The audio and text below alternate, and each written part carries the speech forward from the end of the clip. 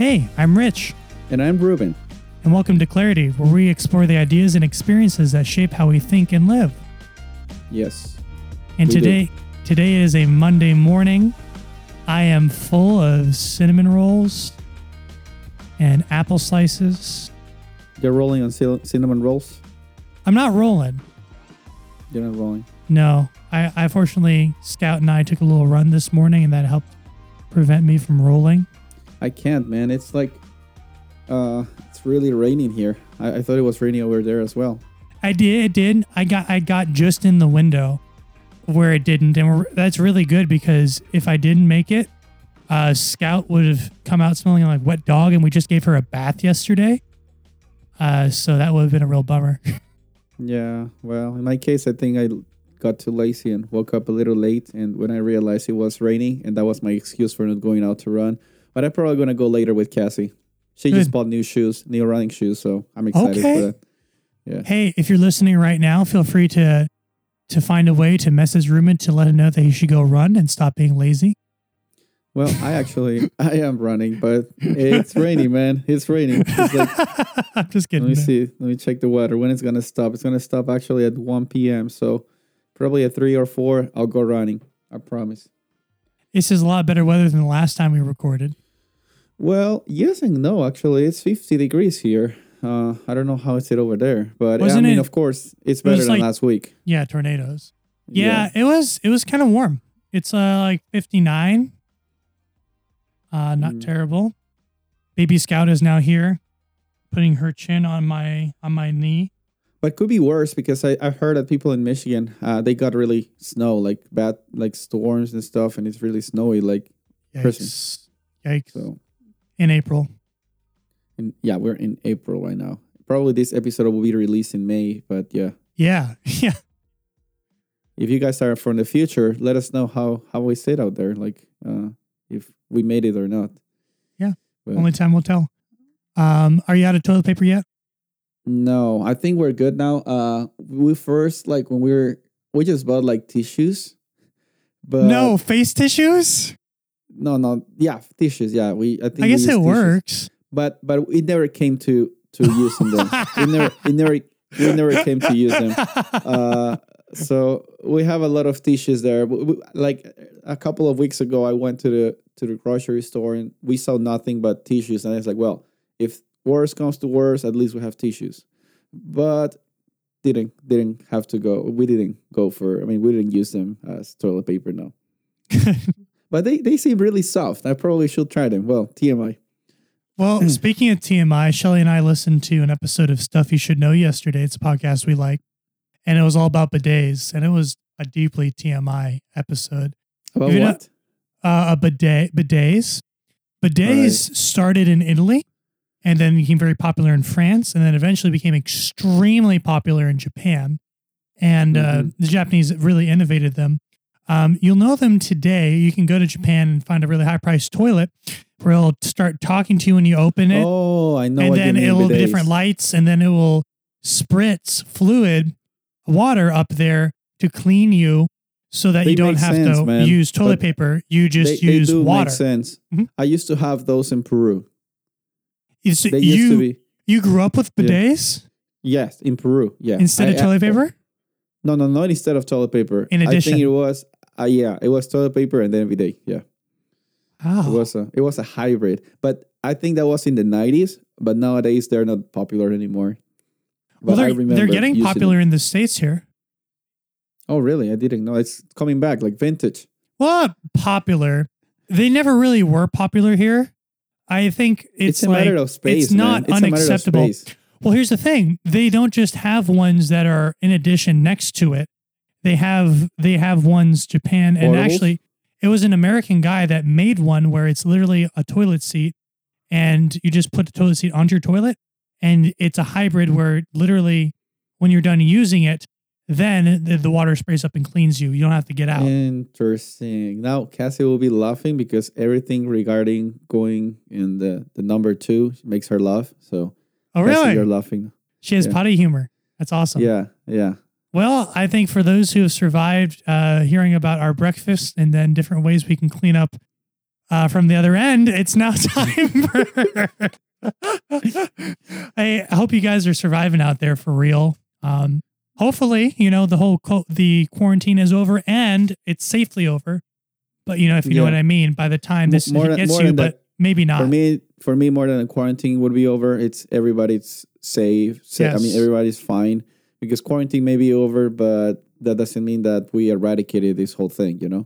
Yeah, so, I want people to actually be safe. So it's something we think about, and I know Shelly and I pray about every day. And well, hey, let's dude, it's awesome catching up with you. We can catch up even more after this.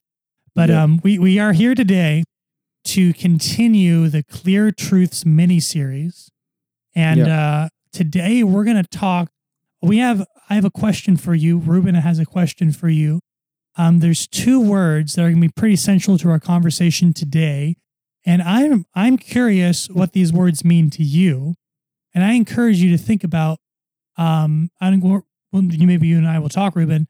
It's a lot can be said about what we think about when we say the word God and the word Trinity. Yeah. Well, for me, God is the highest being. It's so powerful. He's all almighty, but I'm so privileged to call him my friend. That's a relational aspect. And Trinity, I feel after studying something on the topic, I feel is the loving relationship that God has with himself and how he expresses that love as well. So we're going to talk a little bit about this. Very good. It's really hard for me to explain with words because I don't think I have arrived to the point that I can do like one sentence summary of what Trinity is for me. But I think in my brain, it kind of makes sense. But when it stops making sense, I rely to faith. And that's the most important part because we cannot find words to explain it. But I feel so happy that even if the word Trinity doesn't appear in the Bible, I see that there's a relational God with himself and also with his creation. It's interesting, Ruben, Trinity doesn't appear in the Bible. Neither does this word monotheism, which is very important in Christianity, Judaism, and Islam. This idea that God is one. It's, if you were to talk to any Bible Belt believer in the southeast where we live, or to talk to anyone who's a general Judeo-Christian background, and you ask them how many gods there are, they'd say, of course, one, right? And I think you and I would still say that. There's a lot of mystery and uniqueness in this understanding of who God is and who Trinity is. And, Ruben, I think I want to agree with you here. In some ways, with the title we may choose here, I have kind of a working title in my mind, and that's God is a family. That's less than a sentence. And I just took less than a sentence to describe what you said you wouldn't do. But at the same time, I feel like, well, I'm not trying to be definitive here. It just seems to me a good metaphor. It's a good metaphor.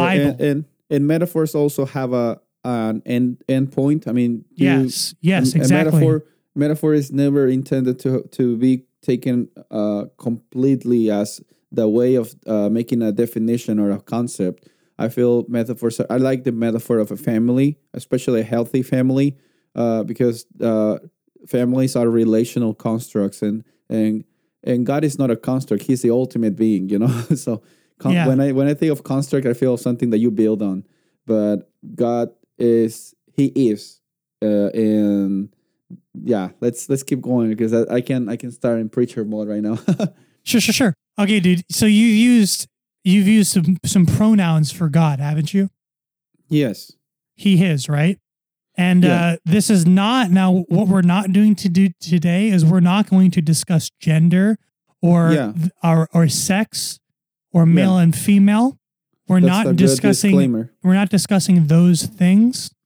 And this here has nothing to do with that conversation. But here, let's go ahead. We can say something. Some people try to extrapolate what is going on. Go ahead. We can say something like some people are trying to extrapolate the definition of male and female or whatever's the situations that are going on with LGBT community and stuff. But this, or we're trying to speak about this, is not there's only male and female necessarily, but we're trying to speak is like God. We cannot compare who God is with who we are. You know, that's what you're trying to say, right? And that's what I feel as well. We try to make a picture of God like a puzzle, and there are so many missing pieces that we don't have, and we try to fill them with whatever we think makes sense. But that, I don't think that's a good exercise. If you ask me, we can end up in like really dangerous ground there.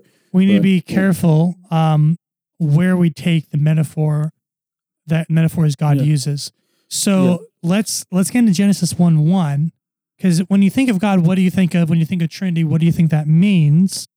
That's something we should have in the back of our minds as we read this. So I have a few Bible verses we're going to refer to and read, and these are going to, when I read them and really thought about them, they disturbed me and stuck in my craw and didn't make sense in my conception of God, even though it really did. So, because here's the thing, everyone's a theologian, right, Ruben? Yeah, you that are listening, you're a theologian. We talked about this last episode, and if you haven't listened to it, we strongly suggest you to go back and check it out. Yep. And even before that, we talked about bias, and bias, and everyone's a theologian. This one here, we have like a table of truth where we think everything we said, okay, yeah, I believe that. We kind of plop it on a table in our minds. But just because it's on a table when we believe it doesn't mean they're both true or that they even belong in the same thing. For example, if you say, well, I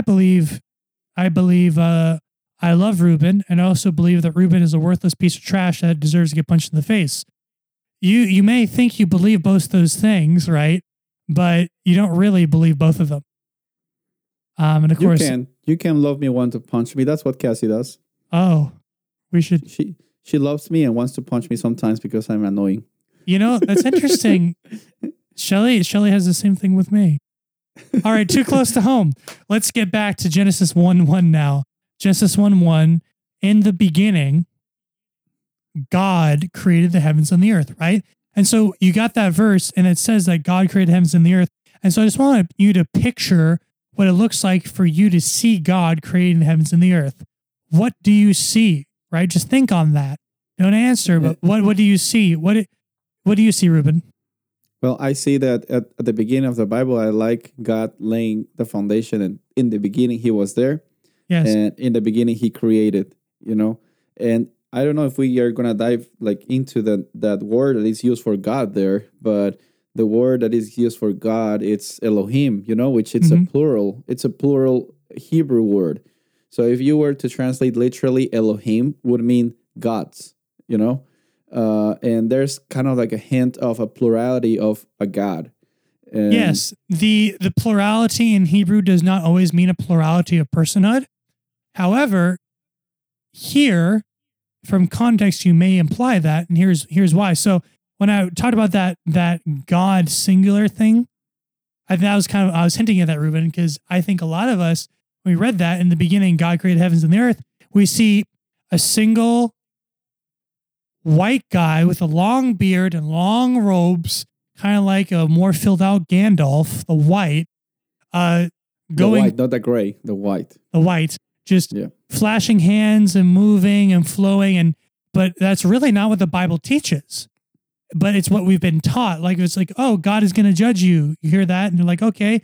I think of a more filled out, less happy Gandalf the White on a throne that's 2 miles high, looking down on me, ready to, we'll talk about that one later. But then let's go to Genesis 1:26. Yeah, there it says, then God says, let us make man in our image. So God is in plural. Us and in our, yeah. So first person plural. God is in us and in our. The whole time when we describe God, we don't say them. We almost always say he, don't we? Yeah, and it's what we think. And by doing that, we do a disservice. Well, yes and no. I think it's just semantics. I mean, I'll argue that we want to use the best way to address God and also affirm the plurality of God, and at the same time that there is one God. I think just the fact that there is no specific or good English word or even Spanish.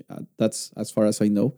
That defines it, explains a lot about God's character. It goes beyond concepts, beyond language constructs, beyond all those things. And I'm happy with that too.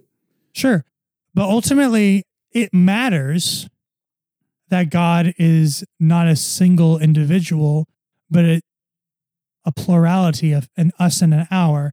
It makes a difference. You and I don't like talking about theological things that are obscure and specific for kicks and giggles and fun. That's not what we like. It's not worth it. This, God being an us and our, is instead of a him, he, is so beautiful and so important to make such a big difference in who they are and and how they relate to us and what it means to even be human, Ruben. So are you suggesting that we should change our pronouns when we refer to God? Here's the challenge. I think instead of changing our pronouns, we need to, this conversation should help us because there's an aspect to which God is a singular and a plural. There's both. But let's talk about 1 John 4 and then get into what it means for God to be love in light of the plurality. Because I don't want people to, you and I know why this is important, but I want those who may just be discovering this something that we were shown, follow us. Yeah. I mean, the basic that everybody says, and First John speaks that God is love, and later on in 1 Corinthians chapter 13 is the chapter of love, and it makes it clear that God does not have love. God is love. It's part of his being. It's ingrained in his being. That's as far as we can know. God does not love. He is love. And love is not self-seeking, according to 1 Corinthians 13, 4 and 5. So therefore, when you love, you're not only thinking about yourself, you're thinking about the others. And Ty Gibson, in one of his studies that you and I were talking about, he refers that there is a need for plurality to exist in order to express love. There's a need. There's people that say love yourself, but can you just imagine that you're the only human being in the universe? Imagine that there's no God. Can you express love if it's only you? No. So that's the point. If you were alone in a closet for all of eternity, you could have no love. And so the point is, God is love is not just an exaggerating way of saying God is so loving. Instead, God is love means that God is a loving, other-centered relational unit. Yes. Because God is more than one.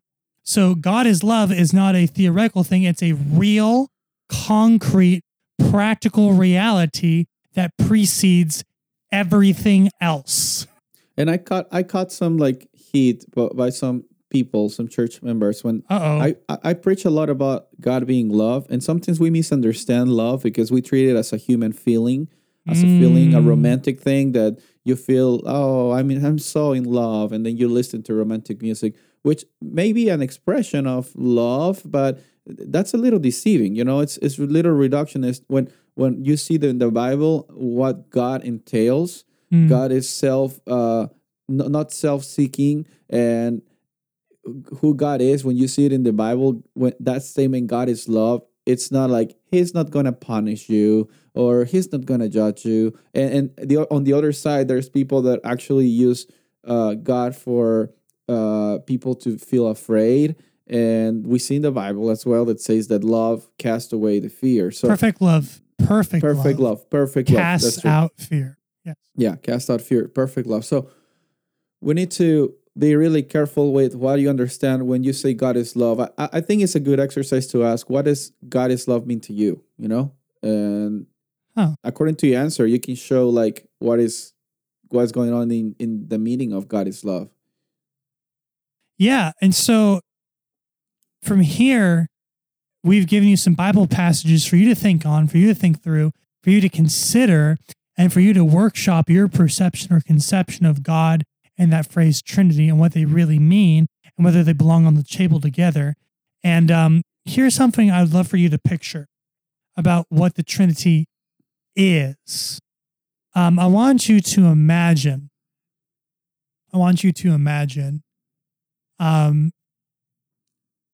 relational love like movement. So I want you to imagine, so I'm on the phone here on FaceTime with Ruben. And so it's me, Ruben. And I also have, which arrived in the mail a few days ago from popinabox.com, my authentic, from The Mandalorian, the child Funko Pop bobblehead with big giant ears. So I want you to imagine me and Ruben and Baby Yoda.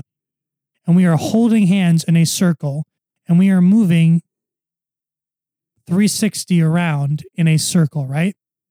And if you saw us doing that, this is an illustration of what love is like, where Baby Yoda would only think of my welfare and Ruben's welfare, or the child. And I would only think of the child and Ruben's welfare, and Ruben would only think of my welfare and the child's. The child, nor Ruben, nor I would have any need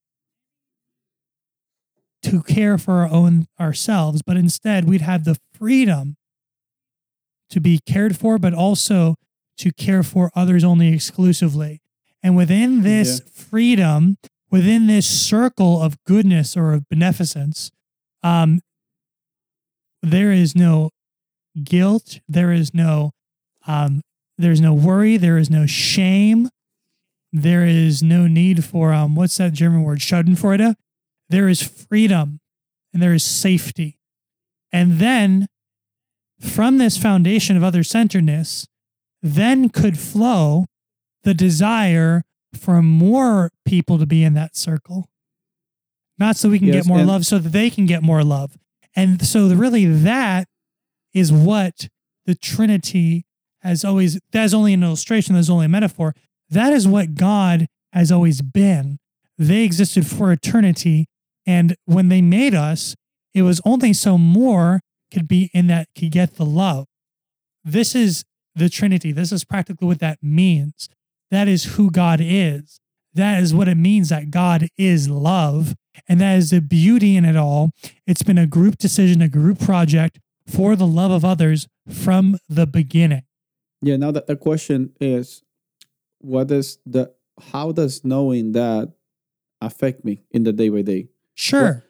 How does God knowing that He's a relational being, and we know that a friendship between two people, it's easier to take than a friendship between three people, because that involves like being humble and not worried about your friendship being like less considered or more considered with a third party when a third party comes into the mix, But how does that affect my life? There's some denominations that believe that there's no Trinity. There are some denominations that believe that there is, and there's some denominations that say like, yeah, maybe yes or no. How does that define my day by day? Sure. Well, here's how it defines my day by day. Isolation is something that occurs that is, I believe, part of the sin issue. Having space and boundaries is healthy. But another thing that I believe that I've seen in my own life is a tendency to isolate, a tendency to stay insular and care for myself, and to not reach out, to not want input. And when really there is selfishness at the core of this. And that's part of my unhealth. And so with God, I see God as Trinity, as family, as relationship. When He invites us to have healthy relationships, He's not a hypocrite. He's not a single priest saying, go have babies, you're supposed to. God knows. God has always been this. And so when we have relationships, when we have trust and love, we are getting formed into their image. So there's that aspect to it, Ruben. There's another aspect to which God being co-equals, also underground theologically, that means that salvation was a family decision, that our redemption is a family decision, that are creation, that are judgment and favor. And when we look through the Bible, that's clear.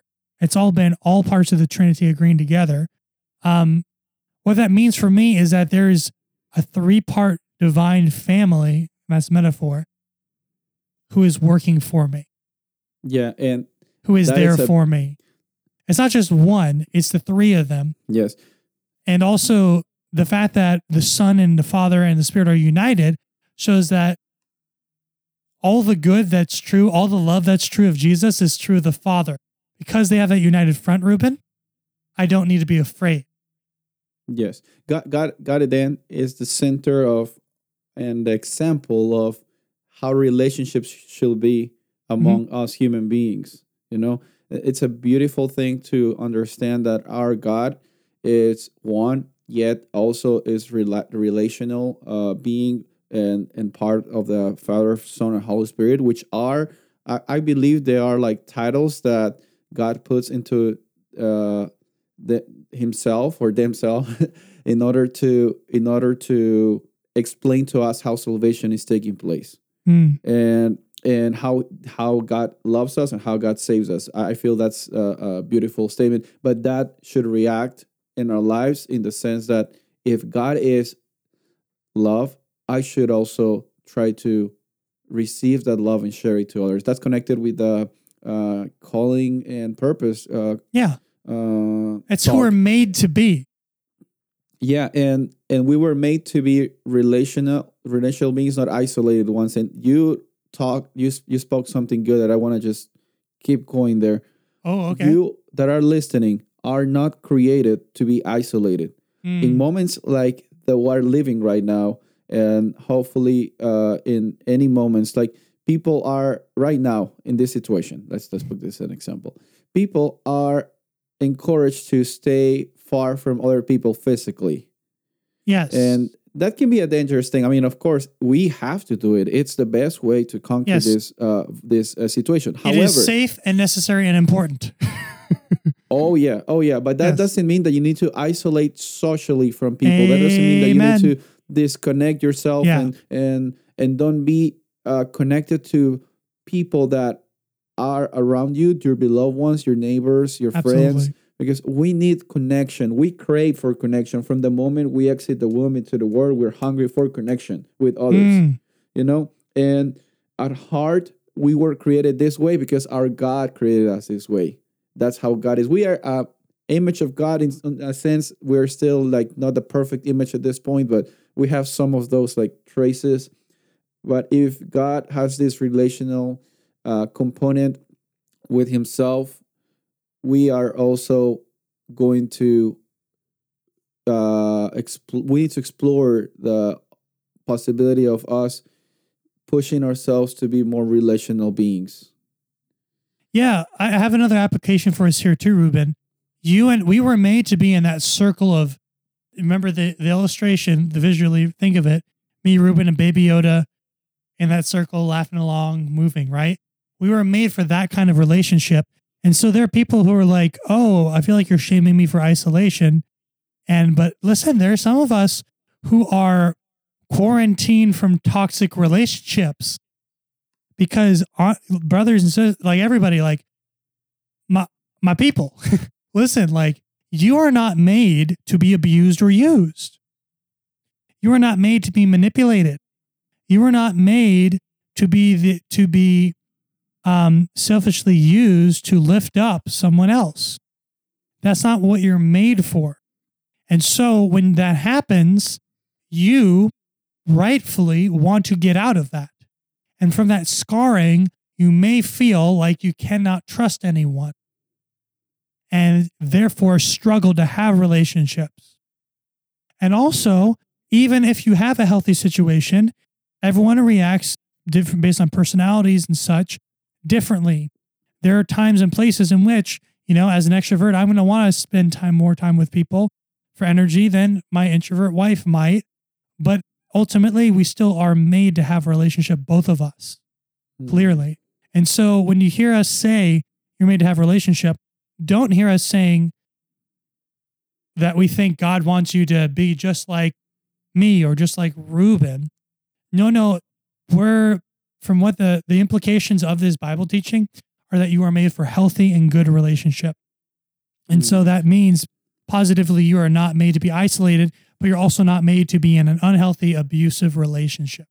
Oh, yeah, because relationships, unfortunately, human relationships, sometimes, bro, I feel it's a coin toss, or sometimes I feel like some people say, like, why me? Like, how about luck? And this world, that's just an evidence of how much we need God. And I hope that if you are in a relationship, you that are listening, not you, Rich, I know you're in a relationship, that it's a healthy one. It's a relation. I see you're showing off your ring, which I don't. I haven't been wearing my ring in a while, not because I'm not married, but because I only use it when I'm outside home, and I haven't been out in a while. But you're saying, yeah. I was saying that I hope you're in a good relationship. I hope that that relationship will bring you fulfillment, and remember how God is as love, as a relational being. That's my moment of clarity, I guess, Rich. Sure. You know, I have my moment of clarity too, that the heart of this for me is this powerful picture that God is a family of co-equals that have existed for all eternity, and that me being fully in his image means that I have that connection with other people. And so holiness, goodness, full maturity, me really being changed and living my full life is me having that with other people. And that shows me that, hey, you know, as I work closer to God, that's going to be a measure and model for me. So I can feel like I'm fine with God, but if I'm not fine with others, so that's kind of, that helped me. And that's that us and our of God shows me that I want to create us and ours in my life like him, between you, my friend Ruben, between my other pastoral colleagues, between my wife and I, between people at church, between me and my mechanic. I want there to be an us and an our that is in after the divine model and not after a selfish model. So yeah, and may this situation that you're living right now, that we're living, be an opportunity for us to be more connected with people. I'm not putting a challenge. I'm not saying if you're not doing, shame of you, but meditate on this. I mean, we were created for more than just being for ourselves, more than just hoarding things for ourselves. We were created for sharing and living this love that transforms our lives. So, yeah, that's my moment of clarity. Second moment of clarity, I think. Yeah. And Rich, you have some questions or something that you wanted to share for the end of this episode too? Sure. So here's some takeaway and reflection questions. I will have them in the show notes for you so that you can reflect on them. I'll read them for you quickly here. Number 1, what do you love the most about this picture of God?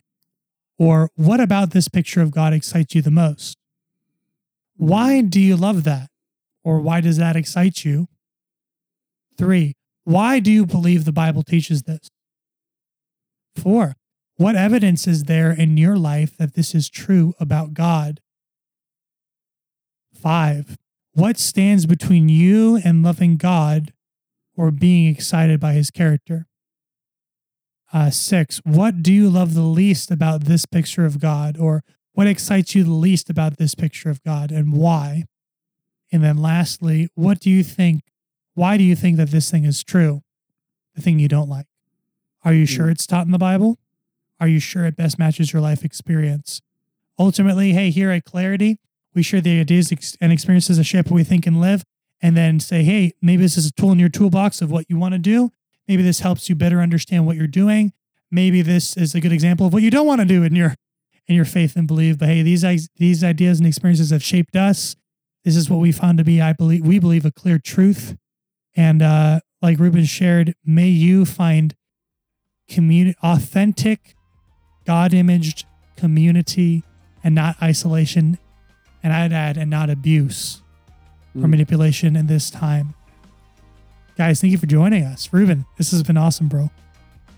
Yeah, thank you, Rich.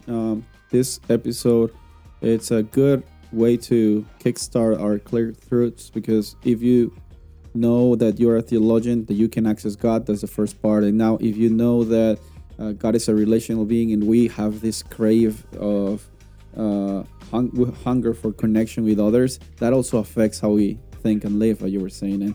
And every day I try to be really intentional with that. I'm a really shy person that likes to stay home. I like staying home, but I understand that I also need to call others, and I appreciate you also, Rich, reaching out to me and having conversations just for the sake of conversation, and that helps me. And I encourage you guys that are listening that seek the same kind of relationships that are healthy, and they will make your life a life worth living, even in the middle of these problems. Guys, thank you for giving us an opportunity of being part of your life for this episode. We are really thankful for that. And also, you can connect with us. We have a Facebook account, a Twitter account, and show notes. If you want, also, if you can, or you should, rate and review and share your favorite on your favorite podcatcher and social media outlet. Guys, stay tuned for more every 15 days. I'm Ruben. And I'm Rich. And this was Clarity.